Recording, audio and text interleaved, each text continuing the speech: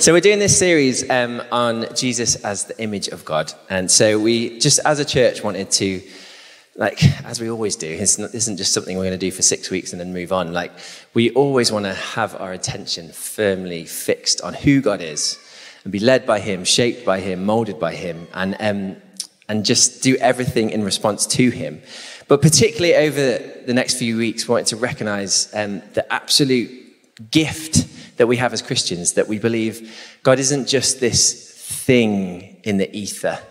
He's not just a force. He's not just a philosophy. He's not just an idea or, goodness that holds the world together.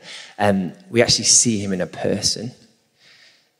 That the gift of the incarnation is the thing that sets our faith apart. That Jesus Christ of Nazareth lived and breathed, and he was God.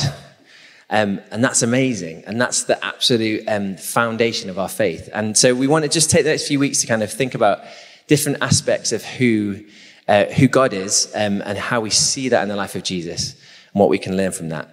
And a sort of source text for all of this is Colossians 1, 15 to 17, which I'm just going to read again. Christ is the visible image of the invisible God. He existed before anything was created and is supreme over all creation. For through him, God created everything in the heavenly realms and on earth. He made the things we can see and the things we can't see, such as thrones, kingdoms, rulers, and authorities in the unseen world. Everything was created through him and for him. He existed before anything else, and he holds all creation together. It's just one of those incredible passages. He's the visible image of the invisible God. And just as we start, I just want to actually pray over us using the verses that come just before that in Colossians. It's one of the sort of apostolic prayers that Paul writes in his letters. So if you guys don't mind, just close your eyes. I'm just going to pray this over you, slightly tweak the wording so it makes a bit more sense in this context. I ask God to give us complete knowledge of his will and to give us spiritual wisdom and understanding. Then the way we live will always honor and please the Lord, and our lives will produce every kind of good fruit. All the while we will grow as we learn to know God better and better. I also pray that we will be strengthened with all his glorious power, so we will have all the endurance and patience we need. May we be filled with joy, always thanking the Father.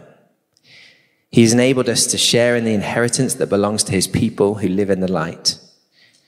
For he has rescued us from the kingdom of darkness and transferred us into the kingdom of his dear Son, who purchased our freedom and forgave our sins. Amen. So today we're looking at Jesus as provider. And we're seeing, there's so much we could talk about. But this idea of God being the God who provides, it's one of the names of God that I think a lot of us know, don't we? The whole idea of Jehovah Jireh. Jehovah Jireh, the Lord will provide.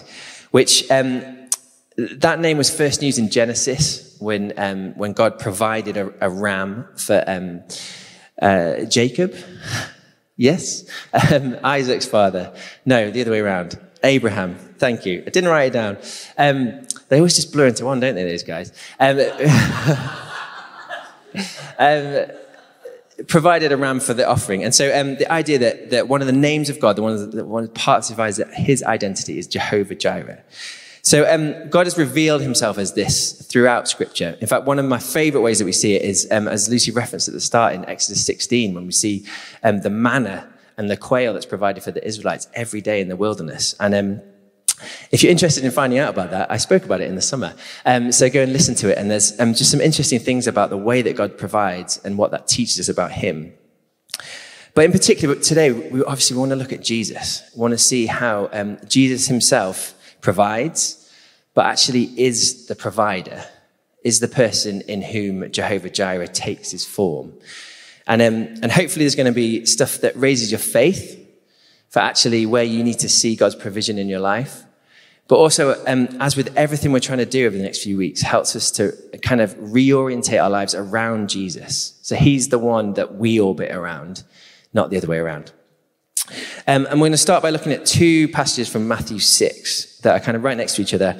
And we're going to do the first one we're going to look at is starting in verse 25. So if you have a Bible, it's probably worth flicking that open. If not, it should be on the screen. Yeah. So this may be titled, Do Not Anxious. Do not be anxious. So from verse 25, Jesus is speaking to his followers in the Sermon on the Mount. That is why I tell you not to worry about everyday life. Whether you have enough food and drink or enough clothes to wear, isn't life more than food and your body more than clothing? Look at the birds. They don't plant or harvest or store foods in barns, for your heavenly Father feeds them. And aren't you far more valuable to him than they are? Can all your worries add a single moment to your life? Why worry about your clothing? Look at the lilies of the field and how they grow. They don't work or make their clothing, yet Solomon in all his glory was not dressed as beautifully as they are. And if God cares so wonderfully for wildflowers that are here today and thrown into the fire tomorrow, he will certainly care for you. Why do you have so little faith? So don't worry about these things, saying, what will we eat? What will we drink? What will we wear? These things dominate the thoughts of unbelievers, but your heavenly Father already knows all your needs. Seek the kingdom of God above all else and live righteously, and he will give you everything you need. So don't worry about tomorrow, for tomorrow will bring its own worries. Today's trouble is enough for today. Hallelujah. Generally, though, that is a very comforting passage, isn't it? Like, that we don't have to worry about tomorrow, that we don't that God is going to provide for us. That, we're worth so much more than the sparrows and the lilies, and with the apple of God's eye. We're his wonderful and fearfully made creation.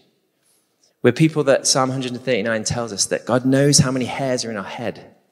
He thinks about our coming and going. He knows what we're doing. He loves us so much, so of course he's going to provide for us.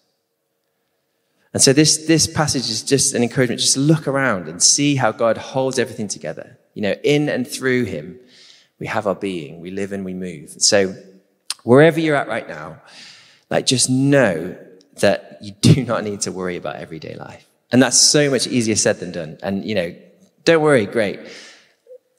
But it's a promise. God says he will provide for you. He does have everything you need. And more than just having what you need, the Bible talks about how God knows the desires of our heart as well.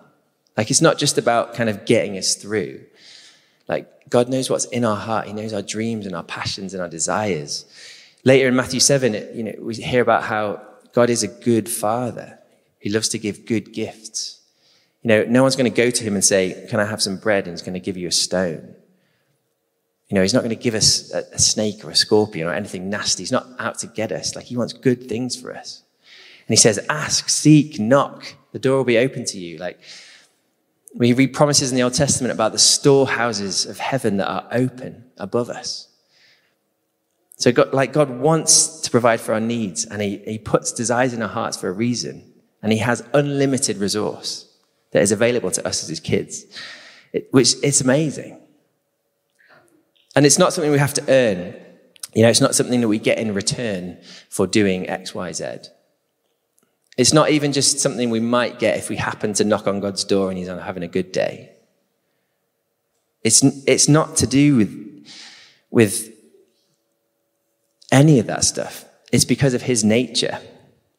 He's Jehovah Jireh. It's his name. It's who God is. God cannot help but provide for us because he is provision. It's not just something he does, it's something that he is. And so, like I said, we could look through story after story through Scripture, and hopefully you could look through story after story in your life of the way that God has come through, has provided, maybe in advance, maybe last minute, maybe how you expected, maybe in completely weird ways. But we know that God is a provider. And I just want to encourage you that wherever you are right now, whatever you need, you can find it in him. And he is without limit. He is without edge or boundary. So I just want to encourage you to be bold in your requests of God. Be bold in your expectations of who he is and what he can do for you. But I just want to go up a few verses, starting at verse 19. Don't store up your treasures here on earth, where moths eat them and rust destroys them, where thieves break in and steal. Store your treasures in heaven, where moths and rust cannot destroy, and thieves do not break in and steal. Wherever your treasure is, there the desire of your heart will also be. Your eye is like a lamp that provides light for your body. When your eye is healthy, your whole body is filled with light. But when your eye is unhealthy, your whole body is filled with darkness. And if the light you think you have is actually darkness, how deep that darkness is. No one can serve two masters, for you will hate one and love the other. You'll be devoted to one and despise the other. You cannot serve God and be enslaved to money. And I love that these two passages are literally right next to each other. We get the one and get the other. I did it in the wrong way around. And Jesus is really clever, you know. He knows what he's doing. And I just love it because this is one of these things that we know, but it's probably easy to sort of let slip. It's like God is our provider. His provision must not become our God. God is our provider. His provision must not become our God.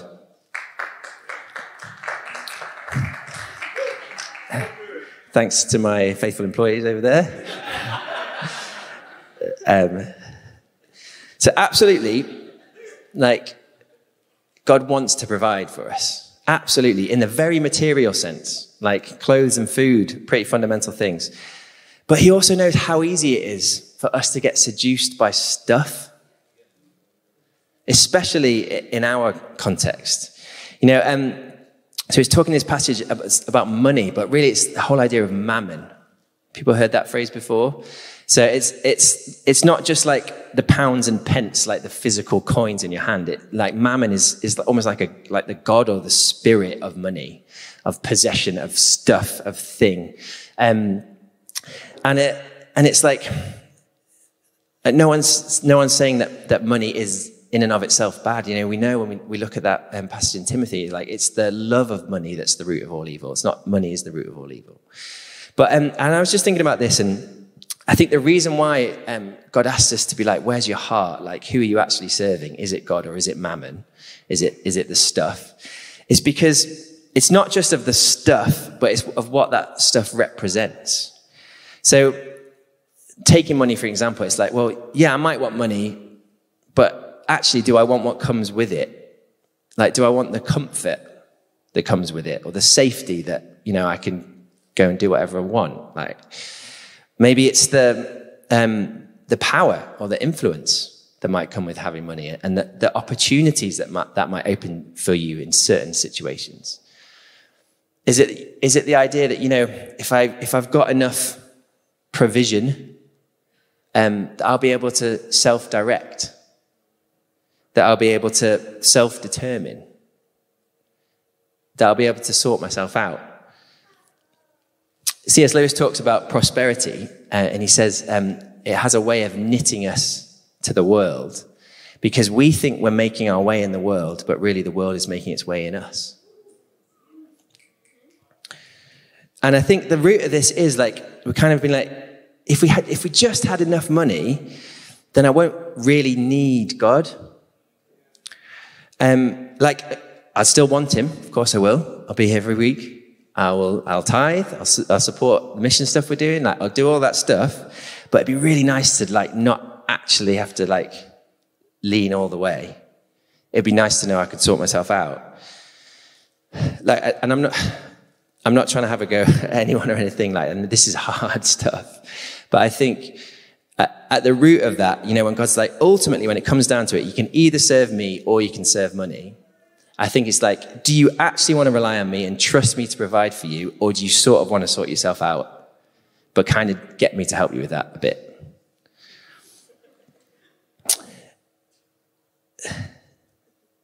Yeah. And so I think there's a real temptation here to want God for what he can do for us and not for who he is. And so I think it's amazing just kind of where we were in worship, like actually, is God worthy of everything? Is that true? Or do we ultimately see him as a means to an end? You know, the idea that he might be some kind of cosmic vending machine. And it's not that those things are wrong. We're so prone in the church, aren't we, just to like draw lines and like make things like super binary and be like, so it's not like possessions are wrong. It's not like even extravagance and wealth are wrong. They're amazing things that God can use for his glory. But the thing is that we need to remember is none of that stuff, even the really good stuff, is going to last. You know, like that's why it's store up your treasures in heaven, because even all the treasure in the earth isn't going to last. It's going to be eaten probably won't be eaten by moths because I don't know if they can eat Bitcoin, but it's not going to last one way or another. Do you want the provision or do you want the provider? That's the question. And the great thing is, it's not either or. And any tension that we might feel, I think we find resolved as ever in Jesus. So I just want to look through a little kind of interaction that Jesus has in John 6 with his followers, because I think that's really sort of informative. So if you've got a Bible again, open it to John 6. We're going to start in verse 25, but just for a bit of context. Jesus has just fed the 5,000, so he's done that miracle of provision. It's the next day. He's done a bit of walking on water overnight, and the crowd are looking for him. And then we get to verse 25. They found him on the other side of the lake and asked, "Rabbi, when did you get here?" Jesus replied, "I tell you the truth. You want to be with me because I fed you, not because you understood the miraculous signs. But don't be so concerned about perishable things like food. Spend your energy seeking the eternal life that the Son of Man can give you. For God the Father has given me the seal of his approval." So it's like, busted. Jesus knows why they're so keen to find him. It's like they want a free dinner again. He's like, you can see right through them. But he's like, but actually, he doesn't just sort of say, go away. He's like, right, okay, this is an opportunity to sort of go somewhere with you. So he's like, okay, let's point to what really matters. And then they replied, "We want to perform God's works too. What should we do?" It's like, no, honestly, we're good Christians. We want to do it. We want to be here. We want to do all the right stuff. And then Jesus replies, he says, "This is the only work God wants from you. Believe in the one he has sent." So in other words, like, see me for who I am.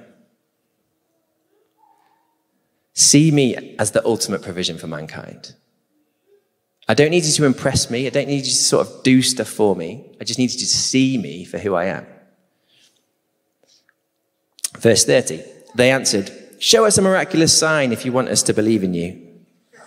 What can you do? After all, our ancestors ate manna while they journeyed through the wilderness. The scriptures say Moses gave them bread from heaven to eat." It's like, seriously, guys, could you be any more obvious?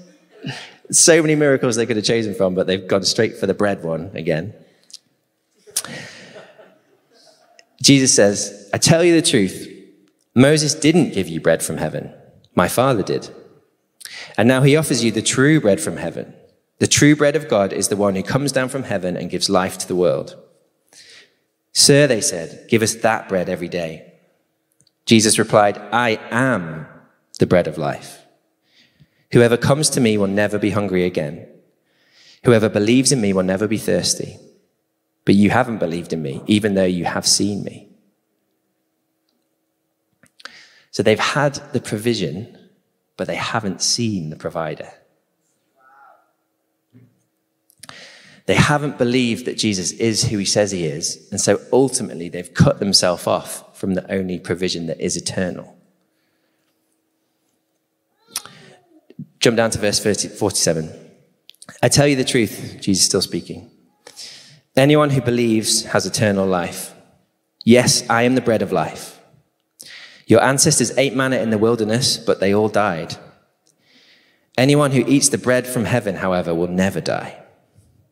I am the living bread that came down from heaven. Anyone who eats this bread will live forever. And this bread, which I will offer so the world may live, is my flesh."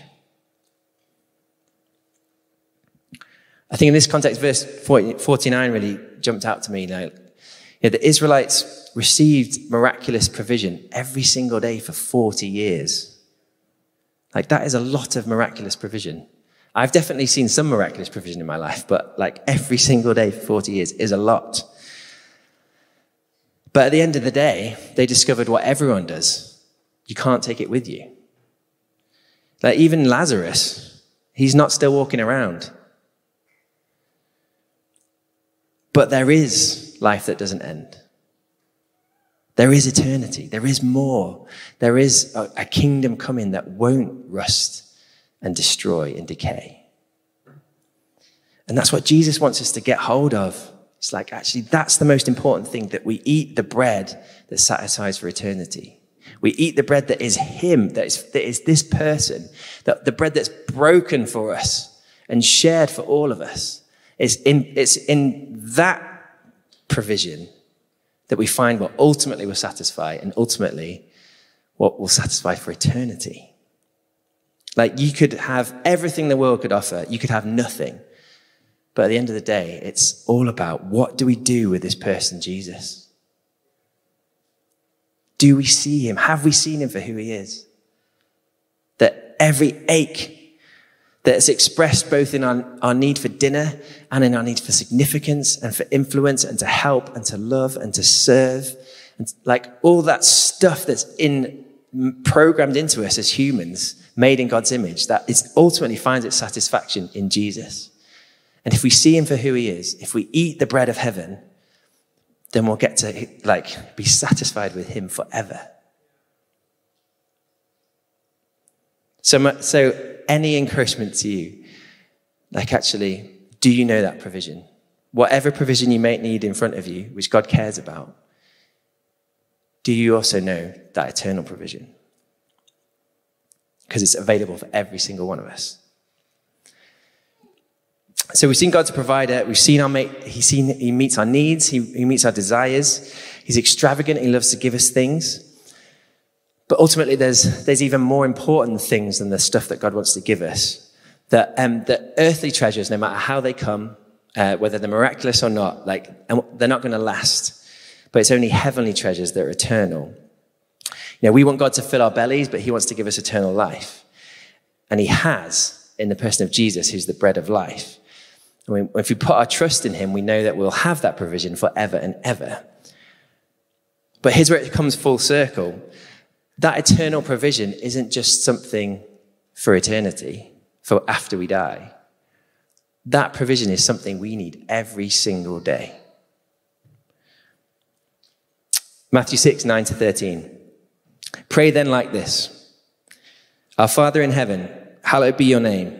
Your kingdom come, your will be done, on earth as it is in heaven. Give us this day our daily bread. Forgive us our debts as we've forgiven our debtors, and lead us not into temptation, but deliver us from evil. Give us today our daily bread. Bread for our bellies, yes, and bread for our souls. Give us today our daily bread. We'll need to come back and ask again tomorrow. And it's probably best for everyone that we do.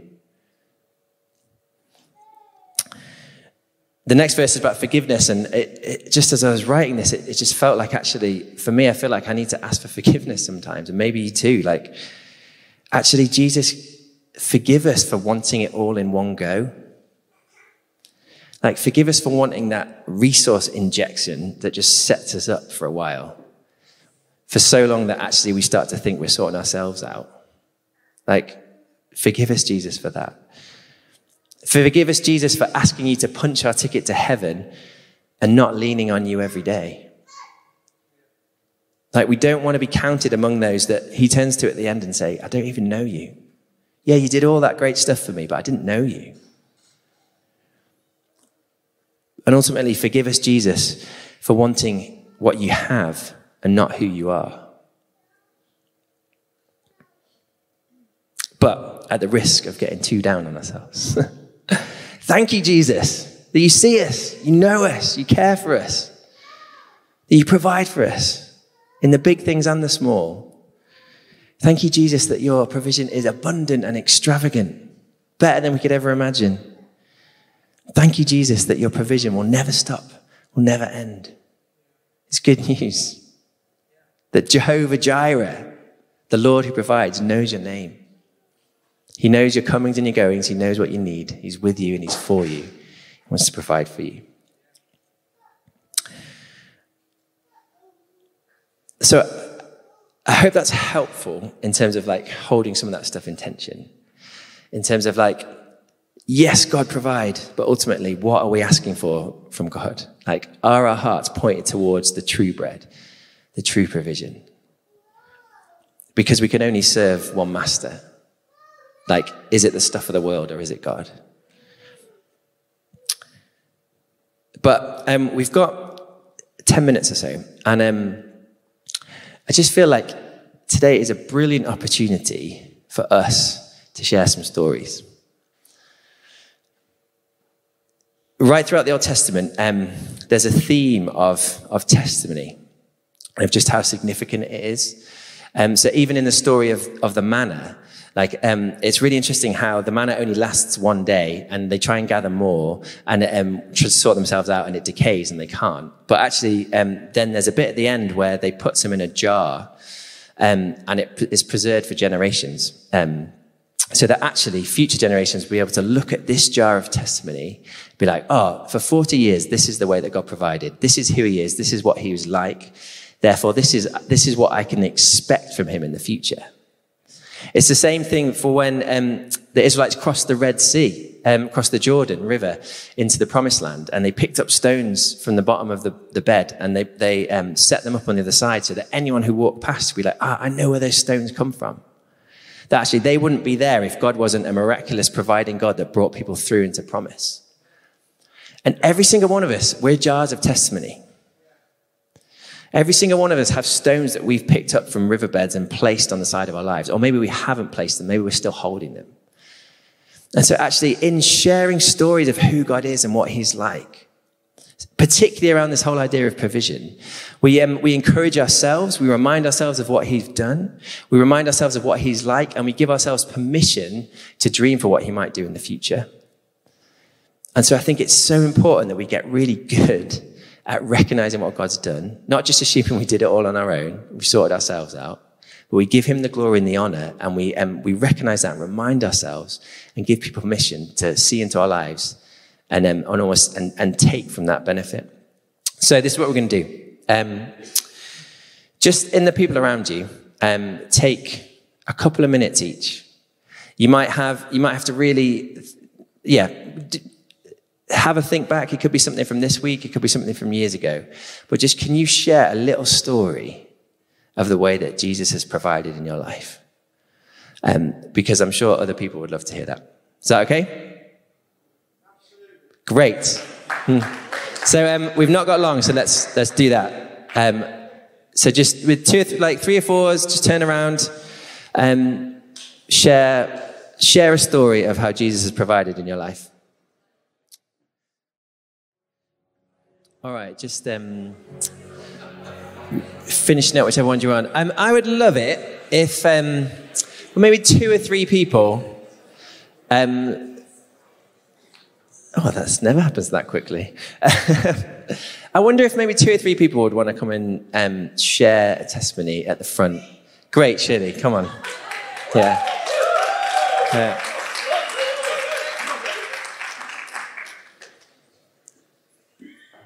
Hello. Well, if you go on the church Facebook group, you will see this, but I don't care. So, my mechanic said, go and buy another car, Shirl. Your car's a bit not worth it anymore. I need a wheelchair accessible vehicle because I use a mobility scooter. And we looked online, and they're silly money. They are just like lots. And we found 2, a purple one and a red one. And they were similar. The red one was a bit older. And so we made a point to go and see them both. And over the weekend, I was praying about it, and I couldn't go and see the purple one in good conscience because it was too much money. And said to God, I can't do this. I need a sign that it's the right car to buy. And so then I looked online again, and I found a silver one. that was 4 months older than the red one, and it had about 500 more miles on the clock. So I went to see that one first. We both liked it. We don't know a lot about cars. I know where the fuel goes. I know how to steer them. I'm fantastic at reversing, but don't ask me anything mechanical. I haven't a clue. And we'd taken £3,600 cash deposit in an envelope. We'd both counted it. We knew there was £3,600 in it. So we handed it over, and one of the guys said, "Can I count it?" I'm like, "Yeah, of course you can." So he sat, opened the envelope and counted it, while the other guy was asking me questions. And when the guy had finished counting it, there was 2 piles of money. There was £3,600 in one pile. There was 840 in another pile. How good is God? Stay there, Shirley. Yeah, I just wondered, would you mind praying in a second? Does anyone need some free money? Here you go. Now, particularly, does anyone have a need with regards to cars and transport that actually they just need God to break through on? Great. Anyone else? Stick your hands in the air if that's you. Shirley, would you mind praying? Go for it. Sure. What? From here? Yeah, go for it. Okay. Father God, I speak to you first about these 2 guys here who need cars. I ask that you do a miracle, just like you did for me and Kev, that you show them the right car for them at the right price, and that you put everything in place so that when they go to buy it, they know it's the car you've chosen for them. They know because the money's there, the finance is there, the car meets their needs perfectly. I ask that, Lord, in Jesus' name. Amen. Amen. Thanks so much. Great. Can we anyone else? Great. Come for it, John. Let's give John a round of applause. Yeah. So the January pre-COVID, whatever year that was, a long time ago, we're driving home from church, and we were in a car accident on a motorway, 5 cars. First car, for some reason, decided to brake, and I was the last car into it, and we were the 5th car. Absolute mess. I've got an older son who is 7, so he would have been about 5. So he was 5, sat in the front seat. Caleb Nathan in the back, he was about 3, and kept my wife in the back as well. And the car was an absolute write-off. Everybody walked away without a scratch, pretty much. There was a 70-year-old in the front car. We were alive. It's good to be alive. We got home. We went to hospital to be checked out purely because there's a 5-year-old and 3-year-old in a. We were travelling at about 60, there was no time to stop. Airbags deployed, and obviously we were taken into hospital. The boys were absolutely fine. My brother-in-law, Ben, picks us up. Caleb was like, "Can I get in the front of the car?" Absolutely, let's just jump back on the horse and let's just go. And we get home, we're close to a breakdown. And the boys just like, "Let's do some worship." Absolutely.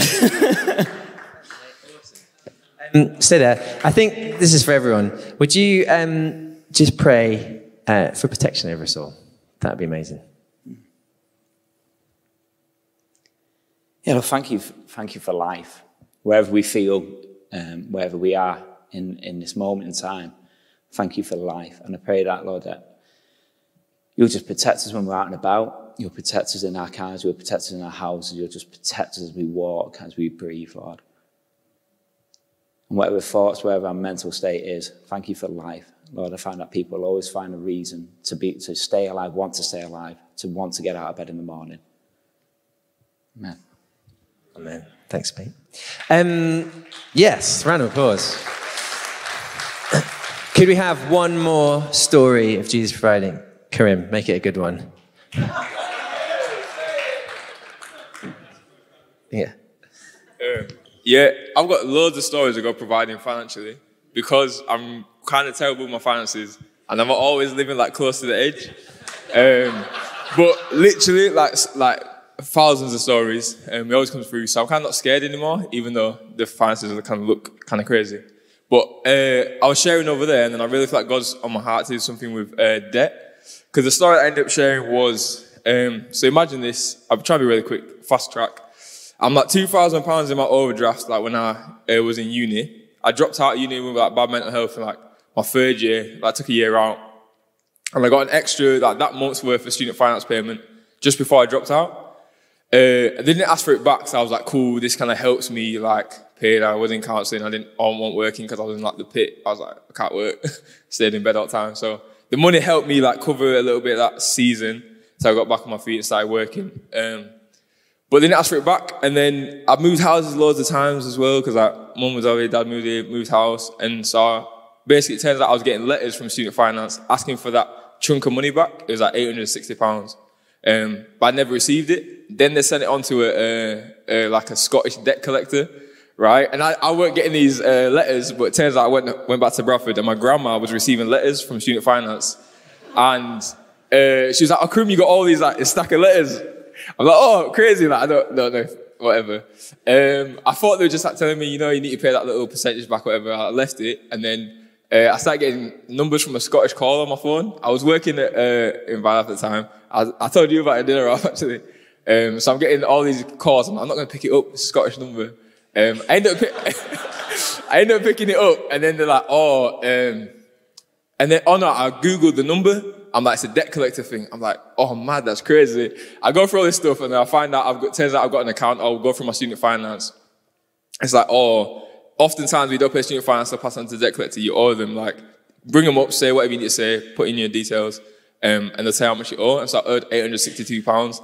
So as to say, I'm still like living close. I've got a maximum £2,000 overdraft. I'm like living like in that, like month to month, I'm living this £2,000. So I've got no money. It's all my fault. £862 that I owe. I don't have any money. I'm like, God, I know it's my fault for like being terrible with money, but I need you to sort me out because I can't do it. Like if I go over my overdraft, like start charging, it's crazy. So I'm like, God, it's all my fault, but I need you to do something about it.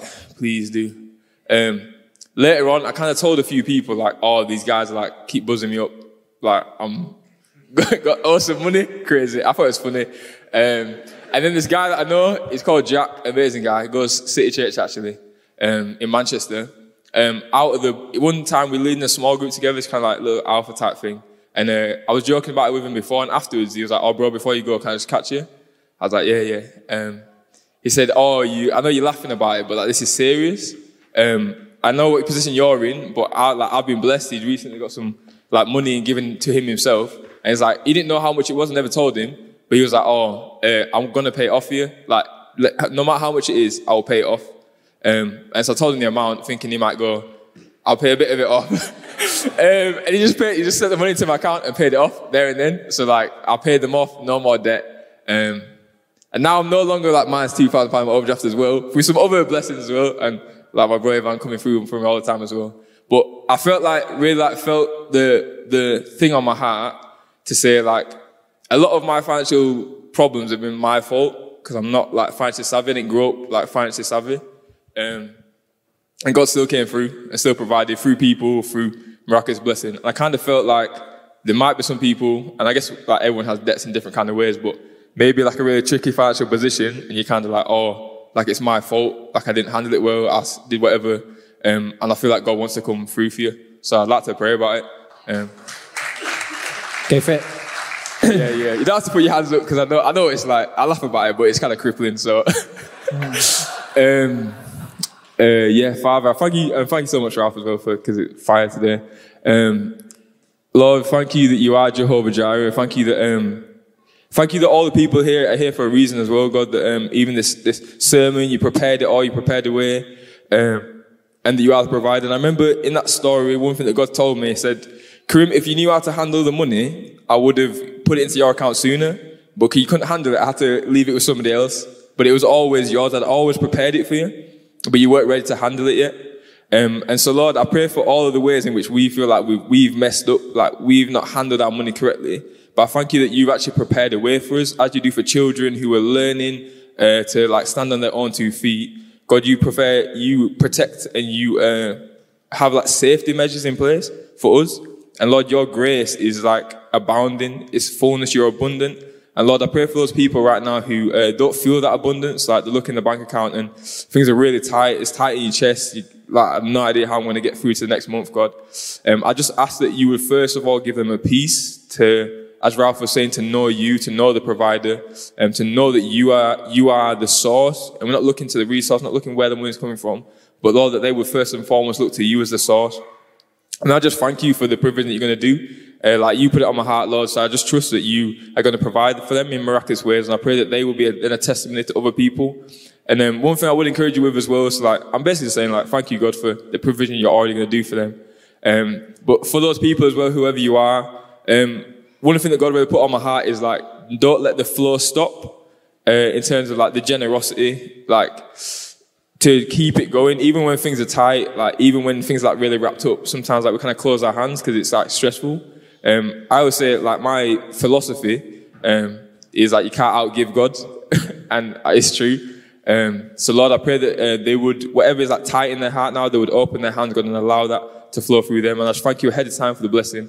I just pray right now if there's any anxiety just about the idea of debt, Lord, I just declare real peace, and we just declare freedom from debt, from restriction, from that enslavement that the verse was talking about, God. And we just ask for a freedom to step into all that you've called them to be.